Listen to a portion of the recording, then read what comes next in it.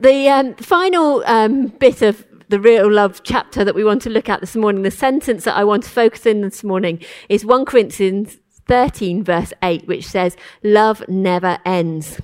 I want to share with you a few thoughts that kind of have pulled together over the last few weeks from a variety of different places, and to refresh some things that we've looked at in the past. And also I'm grateful to Adrian, who spoke a couple of weeks ago at the gathering on a Wednesday evening. If you remember, he had all his props with his shelter and all the things that he was doing, and it stirred up some really great group discussion and led me on to some of the thoughts that I have today.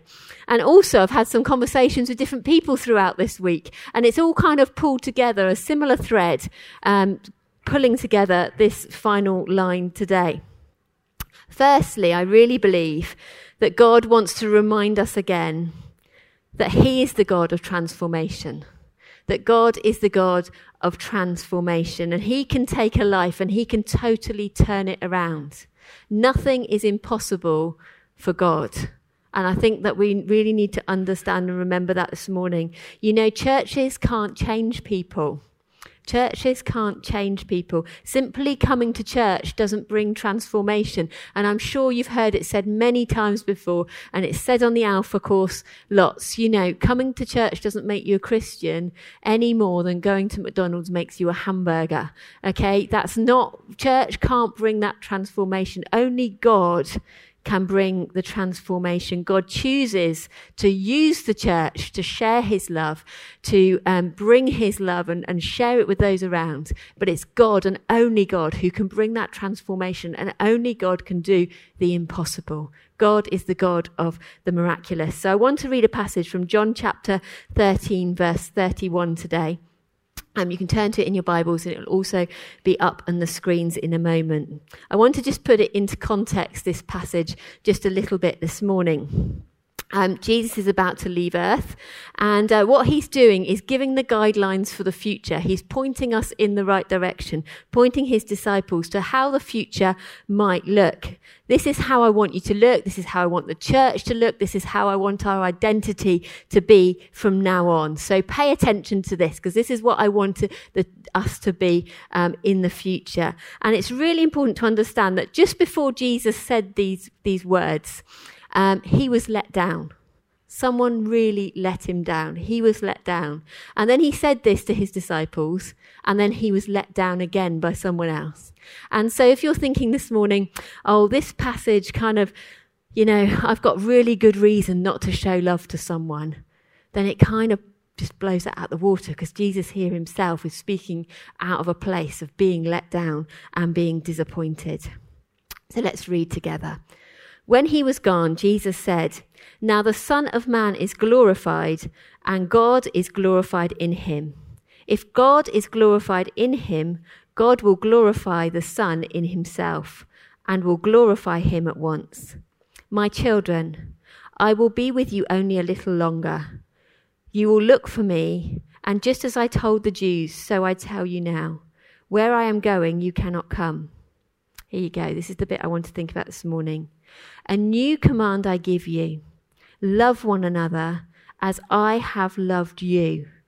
So you must love one another. By this, everyone will know that you are my disciples, if you love one another." Now, you've probably heard that verse spoken or said many, many times before. But when I read this week, I was just struck again how clear and how simple Jesus' words are. They're not flowery, they're very direct. He simply says, love one another. How much in our lives do we complicate things? Do we add things into our faith to say what we should and shouldn't do, the way we should be living our lives? And yet Jesus makes it really, really straightforward. He says, love one another. That's what he says here. He says it to us as a church. He says it to us as a church. It's not how amazing your social media looks. It's not how much money you have in your bank account when you come to the budget meeting, okay? It's not how many people drive past and say, wow, your car park is always full. Although those things are great, Jesus said, the command that I want you to focus on is to love the person next to you. The person sitting next to you this morning, the person sitting behind you, the person sitting in front of you. Love one another. That's what Jesus says. And this morning I really want us to understand this point, that this is our identity. This is how we are to be known. When people look at us, we're a people who love one another. Jesus was having a conversation, and this is what he was saying. Imagine him gathering these disciples, these guys around him, and he's saying, guys, listen, this is us. This is who we are. This is who we are. This is us. We love people. And throughout the New Testament, time and time again, we see Jesus saying, no, that's not the way to do it. That's not the way to do it. Redirecting people into a way of love. The only way is love. You know, this afternoon we're going to start decorating the van for Christmas. Okay, so we've got this Christmas project coming up, and we thought about bus, and we said, let's do a mobile cafe, and we kind of looked for a bus, and we looked for all sorts of things. And then we suddenly realised, actually, we have this van sat out in the car park that we can use. Okay, so we're going to transform the van this afternoon with some of the young people, and it's going to be so good. You know, you can smell lunch. Sorry, that's what's cooking at the moment. Lunch is cooking for our youth at the moment, so it wafts through. But it's going to be so good over the next few weeks to get out and to meet people over this Christmas period. It's going to be so good. Why on earth would we go out in a beat-up old van? Someone said this morning, can we all just pile in the back? You know, it'd be quite fun to. I don't think we'd get away with it. But we just pile up in the back of an old beat-up old van in the cold. You know, we're cold in here. It's going to be cold out there. You know, serving tea and coffee, chatting to people. Why would we do it? On paper, it sounds ridiculous. But it's simple, because we want to share the love of Jesus in our community. That's what we want to do this Christmas. We want to be known for our love. And the great thing about the van is that we can go into the areas that are not quite so glamorous, that are not quite so pretty, that are not quite the decorated, nice high street. Okay, we can go into all sorts of places. So get ready, okay, because we're going to get out and go and meet people where they're at. And why is that so important? Why is it so important that we do that? It's so important because we are called to fight for those who cannot fight for themselves. We're called to defend those who cannot defend themselves. We're called to be a voice for those who have no voice. We reach out to those that nobody else is talking to. You know, we prayed this morning for those who might be feeling lonely. You know, it's those people that we can meet, that we can reach, who won't walk in through the doors here. We can go out. We can share the love of Jesus in our community. We can stand in the gap for those who are yet to know Jesus. And that is our identity. That is us. That is who we are here at Shiloh. Jesus didn't speak to the disciples about being known for reaching the world. He didn't say that people will know you for how many souls have been saved. Jesus said people will know that you're my disciples by watching the way that you love each other. You will be known for being my disciples for the way in which you love each other. You love each other for your love. And this is great news, you know. It's really good news. I don't know if you've been like me, but if you watch the news, it's just like, oh, you know, years ago, I'm talking about years ago because I'm really old, you used to watch the news and at the end they'd give you a good story to kind of finish on a good note, didn't they? Now there's none. Doesn't seem to be any. It just seems to just be like overwhelming, really. Tragedy after tragedy. And it can seem too big and seems like we can't possibly make a difference in our world right now. And in many ways, we're right. That's right. The problems are so big and overwhelming. But then we read, here is the new command, I give you love one another. That's what's going to bring the transformation. That's what's going to change things. Jesus isn't even talking about loving people outside the church or loving those that we don't like. He's saying love one another. He was saying to the disciples, love each other.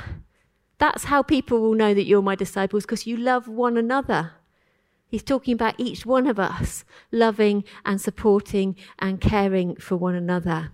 And as the days go on, we don't know what's going to happen. We are living in uncertain times, But over the last 2 lockdowns that we had, over the past couple of years, it was just so beautiful to watch the church loving one another, supporting one another, sending messages, cards, phone calls, praying for one another. That's what we can do. There are many people who aren't here this morning who would normally be here. They've messaged in to say that there are all sorts of things going on at the moment. Let's be wary. Let's think about each other. What's going on? Let's support and love one another. I wonder what would happen if we were known not for our sermons or for our worship or, people say to me, what a wonderful car park you've got at Shiloh. It is a great car park, but let's not be known for that. Or for our cakes, wonderful cakes you make. That's all fantastic and it's all great. But I wonder what might happen if people started chatting about what's happening inside. Those people really love you when you walk in the door. I really feel loved and I really feel accepted. They don't know anything else about the church, but they know that when they come, they feel loved. Wouldn't it be great if that was the talk in our community? And can I encourage you that it's really starting to happen? I spoke to someone this week. I met with someone for coffee and they said they usually come to the cafe, but they haven't been able to come because they've been working. And they said, I've really got to rearrange my hours so that I can get back to coming up to Wednesday Cafe because I really miss my weekly love top-up. That was her words. I would miss my weekly love top-up. Isn't it lovely that people come just to the cafe and feel like they get that little love top-up? That's fantastic if that's what we can be known for. So I briefly want to look at some verses, really. It's quite a lot of verses. I'll be jumping around for a moment to think about the importance of how love never ends. Love never ends. It never gives up. We sing that song. Sometimes I want to sing, this song never ends. It never gives up. Never keeps going on and on and on and on it goes. But God's love goes on and on and on. It never, ever ends. So we're going to have a look at some verses just to demonstrate God's love to us and the love that we can show to one another. So God tells us in Jeremiah 31 verse 3, this is one of my favourite verses, that he loves us with an everlasting love and with loving kindness. Isn't that a wonderful word? I love that word, loving kindness. It just sums everything up to me, loving kindness. If we can show people loving kindness. The love that God has for each one of us goes back further than you could ever imagine. It goes back before you were even born. God in his great love chose you to be his child. He chooses you to be his child. God chose you personally and loved you as though you were the only person on this earth. God chose you and he loves you. Jesus said, you didn't choose me. I chose you. I appointed you to go and produce lasting fruit. Today, do you really believe that God chooses you?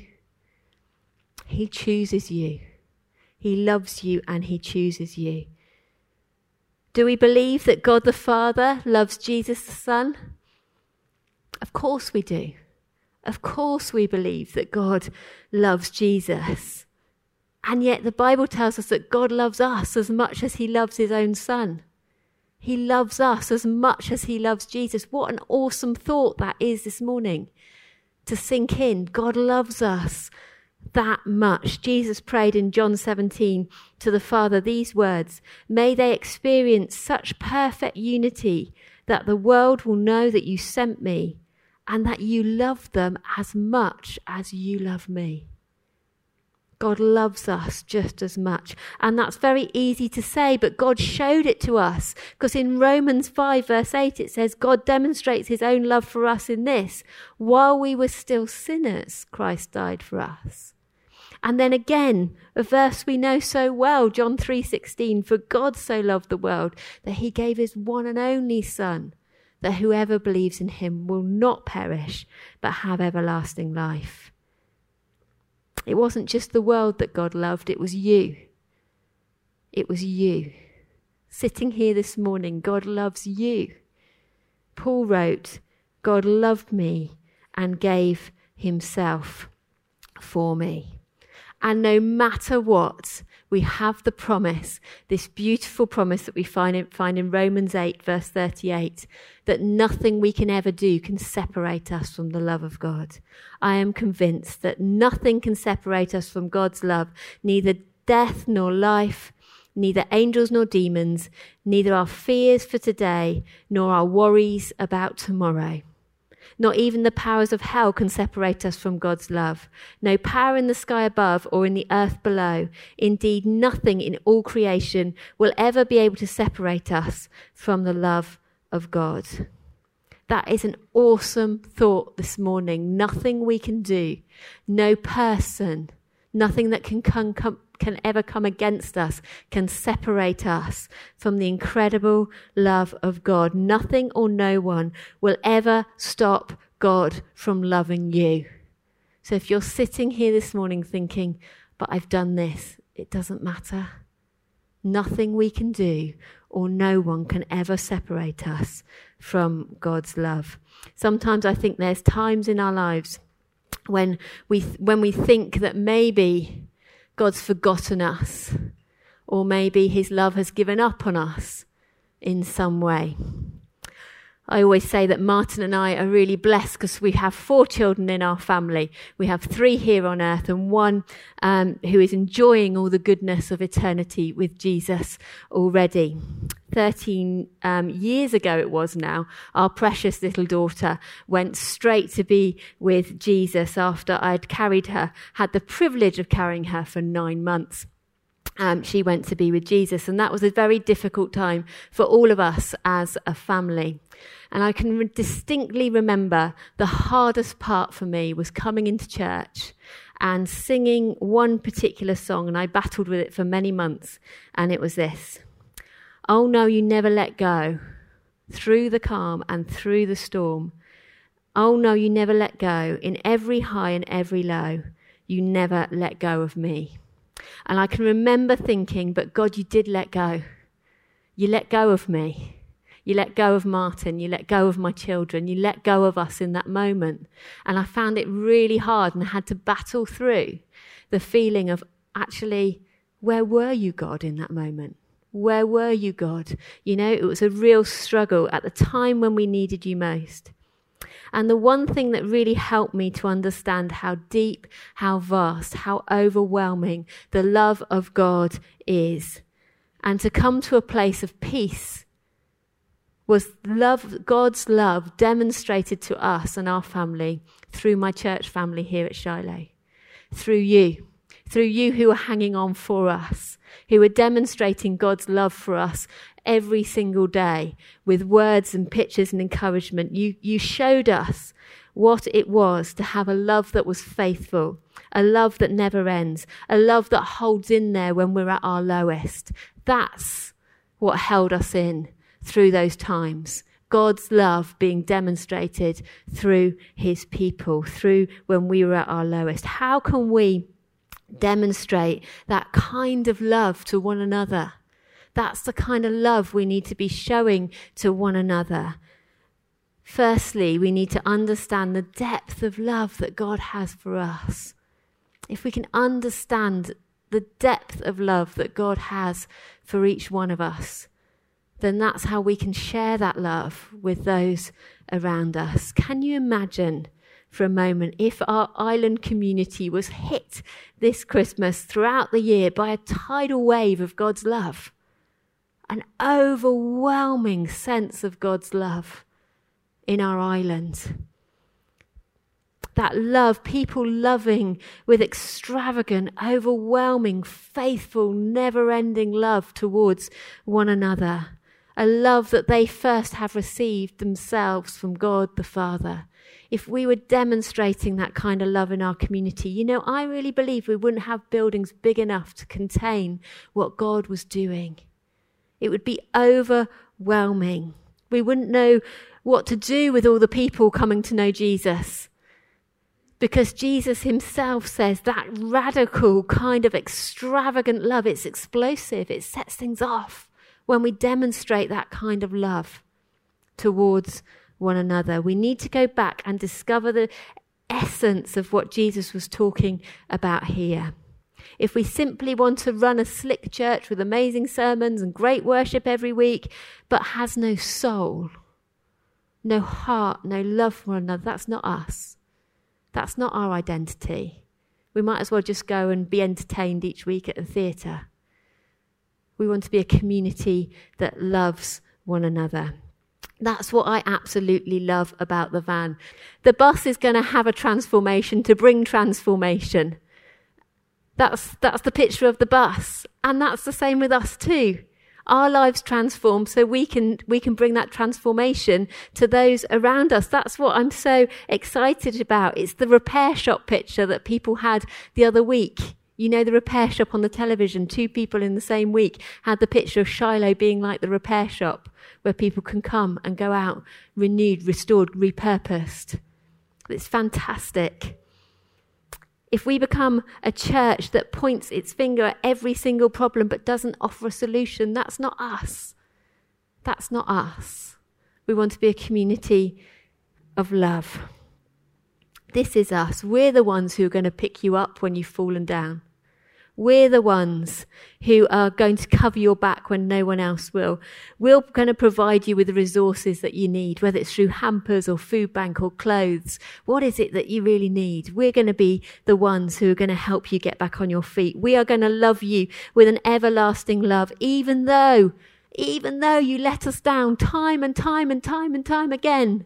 We're not going to say, oh, it's them again. We're going to keep on loving you. Because that's what God does to us, doesn't he? Because we let him down time and time and time again. But he keeps on putting his arms around us and continues to love us. We might not look the same and people might think we're a bit odd and different.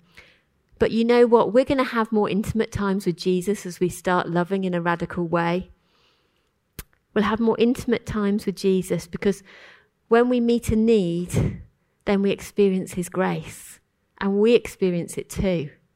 That's the amazing thing. When there's failure, we experience hope, God's hope in people's lives. When we don't have what it takes in our own strength, God gives us his strength to keep going and to keep doing it. We become closer and more like Jesus. You know, the real picture of love that we've been looking at over the past 6 weeks, that's our identity. It's who we are. It's who we want to be for our community and those around us. And I honestly believe that there is no better message to take to this uncertain, changing world, full of fear and anxiety at the moment, than to take a message of love, to be a people of love in our community at this time. That's what we've been talking about over the past 6 weeks. Demonstrating the real love of God to those around us.